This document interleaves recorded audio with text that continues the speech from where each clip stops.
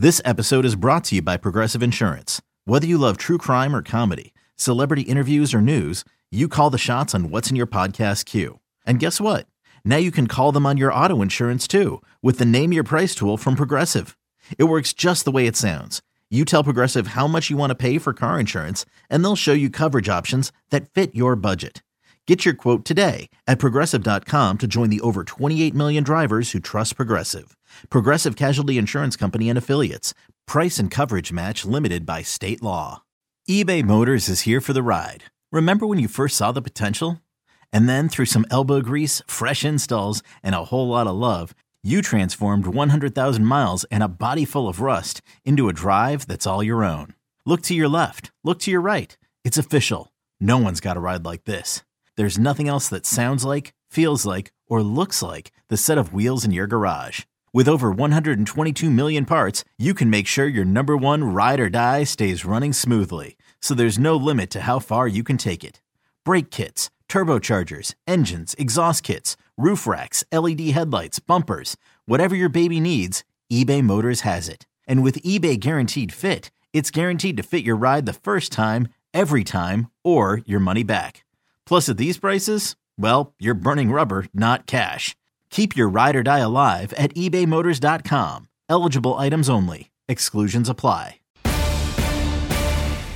Take Command podcast here from Odyssey Sports. I'm Craig Hoffman. That's Logan Paulson.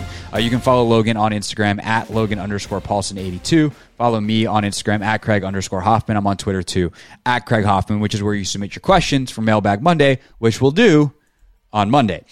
Here to wrap up this Thursday pod, we leave the spring into this summer, hopefully dead period where there's not a lot of news. And then we show back up July 26th. What are the biggest questions for this team going into July 26th? I think the biggest one is pretty obvious. What happens with Terry McLaurin? We heard Ron talk about him this week. I feel a little bad because I just find Ron at the podium very disingenuous, but I also say that while acknowledging he's saying exactly what he's supposed to say. Like, what's he supposed to do? Be like, yeah, this negotiation's not going great. No, he's supposed to get up there and be like, we're confident. We really value Terry. We also have to make sure that we can build this football team the way he said all the right things. Yeah. It's just like, I'm like, you're checking boxes, bro. I get it. Do your thing. I'm not going to be mad about it. But I'm curious where, now that we've seen Terry definitely not show up, just like we thought on Monday, and that you've heard at least the team side of it via Ron at the podium talking about it, any change in your confidence level, and how important is it to get this deal done before everybody shows up in July? I'm not confident that this is going to get done. I think that the price, when you look at the market right now for receivers, it's ridiculous, and it feels ridiculous, and it's very hard to kind of get past that ridiculous price tag. And the fact that Terry's not here tells me that he's not happy with where the numbers are at the moment, right?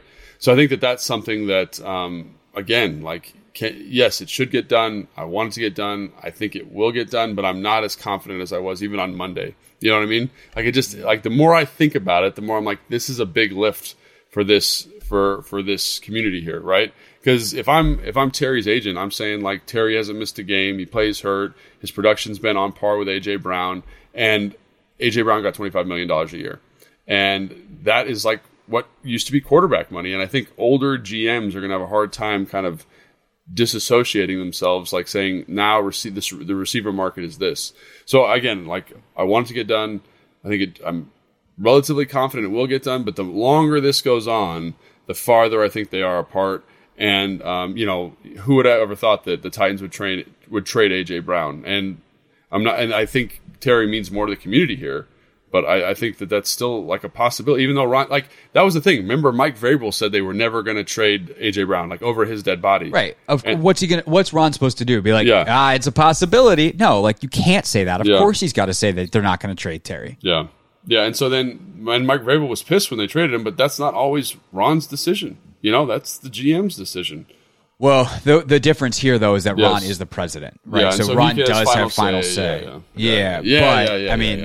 Martin Mayhew can field offers and then go to Ron and be like, "Look, I think we should do this," and see what happens. The thing that it was funny is we were talking through this yesterday on 980. I was in for Reese yesterday, and you just kind of realize like what a kick in the nuts it's been to be a Commanders fan regards to free agency. Like the players out, players in are backwards. Right? Yeah. You've seen good players, good to great players leave. Like obviously Trent is in a whole different category.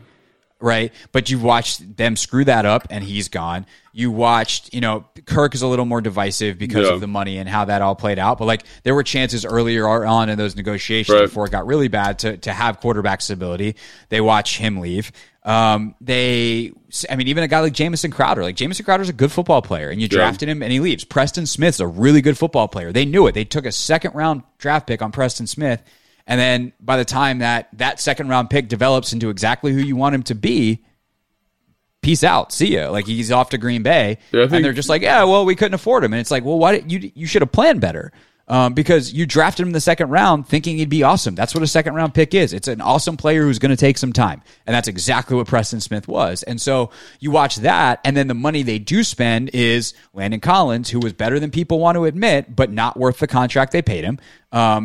And some of the other guys they've brought in who also haven't worked out on big money deals. So it's just, I think it's really frustrating because it feels like here's another homegrown guy, here's another drafted guy who is, it feels like you're on the same exact path where he's going to leave. We don't know ultimately that he will. They very well could get this done. It takes one offer to be the right one and everything gets signed and everyone's happy.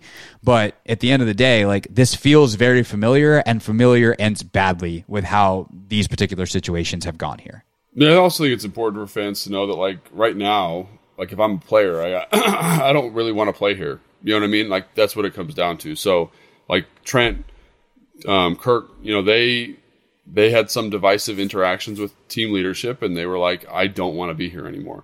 I don't think Terry has that. But, again, like, there are other opportunities. If you think Terry's a number one receiver, like a lot of people do, there's other opportunities for him to be much more successful, which is a point you brought up a million times here, right? The Preston Smith thing is interesting because, like, I think that was more of a character-related thing. Like, they didn't want to they were worried what he'd be after you gave him the money. I think that's a legitimate concern, But again, Trent, Kirk, again, there was questions about Kirk also. So when you really delve into them, it's not as like clear cut as like, oh, this guy was good. I think people look at these decisions with like hindsight. You know what I mean? Oh, like we should have re-signed him. It's like, yeah, you think that now, but like at the time he was asking for like, I think it was like Brock Osweiler money. He had a market setting deal. Kirk Cousins. You know what I mean? And I understand why the team's not willing to pay that. And look what's happened to Minnesota since he's been there, right? That's not a knock on Kirk Cousins. That's a knock on contract structure. And that's a knock on what happens when you pay people a ton of money. Like, is Terry McLaurin worth extending Montez and Duran?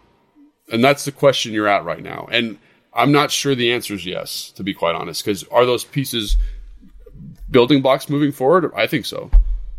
Yeah, I mean, it's tough. I mean, there is a penalty almost for doing really well in the draft on some of these times where you're like, oh, we keep everything. That's why, I mean, the NBA's got a whole different set of issues, but that's one area where it's like, well, at least they have a system where you can keep your guys. Yeah. That's not necessarily how the Okay, picture this. It's Friday afternoon when a thought hits you. I can spend another weekend doing the same old whatever, or I can hop into my all-new Hyundai Santa Fe and hit the road. With available H-Track all-wheel drive and 3-row seating, my whole family can head deep into the wild. Conquer the weekend in the all-new Hyundai Santa Fe. Visit HyundaiUSA.com or call 562-314-4603 for more details. Hyundai, there's joy in every journey. NFL set up. All right, real quick, last thing, and then we got to run because we're out of time here on a podcast. But the fourth corner has become like the hot topic. So let's hit it real quick. Everyone's scared that they're not going to have a fourth corner, and fourth corners play both because of injury, where all of a sudden that's a starter in that nickel that we talked about earlier, and there's a lot of 4 wide receiver sets, and you play a fair amount of dime. This team might wind up playing more dime than it does base this year. Sure. So who is, to you, going into the fall, the favorite coming out of the spring? Who's the guy that is best suited to play that position? It's interesting. I think the guy that's been probably most impressive is Christian Holmes, the guy they drafted in the 7th round. Like, totally unexpected. He's just he's got good size, he's got excellent technique, and he just seems to get it. He seems to be, like, when you watch him, like, it took me a minute to figure out who he was, because I'm like, oh, that's a veteran in the system. And, he started off with the 4s, he worked to the 3s, he's working with the 2s now. He's just showed a nice progression. If you can assume he will continue to progress, I think you feel pretty solid about him being the guy, right? And again, like, I like what he's shown. He's shown a nice maturity. He shows a nice understanding. He shows a nice competitiveness. He's had a couple picks during this period. Again, like, think about the fourth corner last year. It was like Torrey McTyer, right? Or whoever it was. Like, those guys can come out of the woodwork late. Corner's an interesting position from that standpoint because it's so scheme dependent. And I think this guy might be that solution. So, again, we'll still have to see when the pads come on all those different variables, but that's a guy that I think gives you some hope that there's a guy on the roster already that you don't have to go out and, make a free agent move.